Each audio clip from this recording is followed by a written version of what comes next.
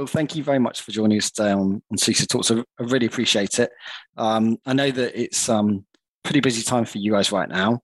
One of the things I'm jumping straight into it, really. One of the things I'd like to understand a bit more about and talk with you a bit more about is around digital identity verification.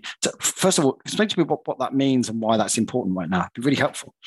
Yeah, absolutely. Well, first off, thanks for having me, Aiden. It's always talking to you. And I'm really looking forward to this. Digital identity verification is kind of this technology that I think we've all been wanting for a long time, right? One of the problems that we've always kind of looked at is, when we have a user coming in to the system, how do we really believe that user is who they say they are? Right. So previously, maybe they walked into a bank or into our place of work, or they're an employee and they're just getting hired, and we handed them an authenticator and we're like, all right, we know who you are. Here you go. And so we trusted them at that point because we kind of believed who they said they were. They're not going to tell us they're someone else. But in today's world, where we're kind of doing everything digitally, and we really don't interact, one-on-one very much anymore. That's really where we have to prove that identity and make that trust right from the get-go. And so digital identity verification is this solution that basically says, okay, how do we infer trust right from the start? How do we trust that user right from the start, get their devices trusted, get their identity trusted, and then allow them to do transactions with us? Allow them to log in, allow them to pay bills, allow them to do all kinds of different things. And so it's really that first step. I think, maybe I've been in this industry now for 25 years, and back maybe 20 years ago, it was called wet authentication, right? Like, how do we, that person coming through the door, how do we check to see who they are? And banks did that with, know your customer, KYC. Today that's pretty outdated, and that information is everywhere. Social engineering has stolen, where I live, how much I pay for my house, and my previous addresses and everything. That's right. So yeah, it's easy obtainable, isn't it? Yeah, exactly. Yeah.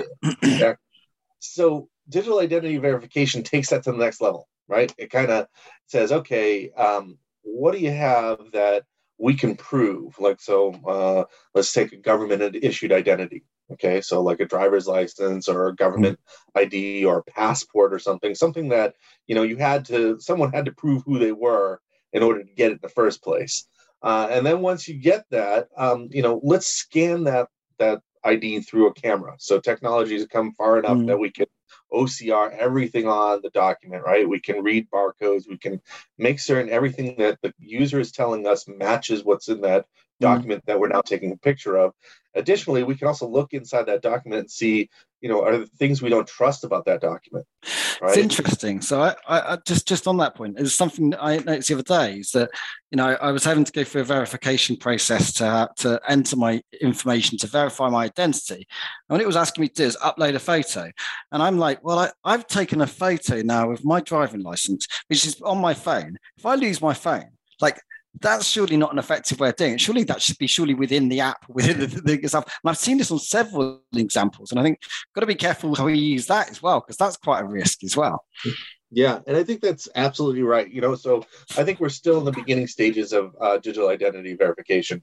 We're starting to see that the platform providers are providing digital wallets where we're going to start storing our identity verification cards. Much better way of doing it. Yeah, and so that's starting, but we're still kind of a paper-based organization, right? So we're still using these paper-based processes, and so if we can start to digitize them with just scanning of those identities, and so when they're scanning those identities, that picture of a picture, we can detect that. Like we can tell that you took a picture of a picture. So if you had it on your phone and you tried to take another picture of that, we can detect if you put another picture of yourself on top of someone's license. So Brilliant. I did that when I was before drinking age here in the U.S. But that's no longer, we can detect that now. Before it was much more difficult to do that. It's not so difficult to do that anymore. And that component of it, that verification of that that that paper or plastic identity card, that's only the first part of proving the identity. The second part of that is proving the person on the other side that's holding that identity is actually the same person that's on that identity. And that's where you start moving into biometrics, right? Let's take a selfie of the user. And it's not just take a selfie and just take a picture and use a picture. It's more about proving that you're a live human being and that your live human being matches the photo on that document. So make you blink, make you smile, make you turn your head and cough. All of those things prove your liveliness that then you can then match up with that other document. And that's interesting. And that's the process we had to go through for the COVID app. So when you go for the NHS app, they make you turn your head several times to actually validate that you and for all its flaws, I think that was quite an interesting approach, really. I think it was really good. Yeah.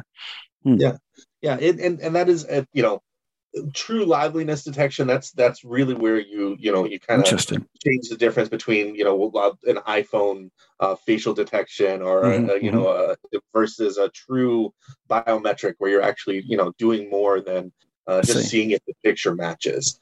So that kind of gets you into that. Once you're getting into that trusted environment, there's all kinds of other things that happen too, and it starts to open up here because while you're doing that process, it's not just about the ID and the face, it's also about where you're doing it. So we get the geolocation because you're doing it on a phone, right? So you have the geolocation information. You start looking at, is the phone compromised? Has it been rooted in some way? Is it a bad application? I think there was a report today that Google said that there were 33% more attacks than there were last year in the App Store and phishing attacks and what have you. So those attacks just keep going up. And if we can identify what's happening in the context around your digital identity verification process, we can start to provide a full picture and we can start trusting that, right? So now we can say, okay, hey, there's the person provided a document that they provided their information first. Then they provided a document that backs up their information. We proved that document is good. We looked at the information on that document. We compared it to what they sent us. We looked at the face. Well, that looks good. We're now looking at where they're doing this. They're doing this, it looks like in their home location. That looks good. They're doing on a phone that hasn't been compromised. There's no rooting. There's no. There's not a virus on here. There's no screen scraping. All of that looks good, and we do that with something called app shielding.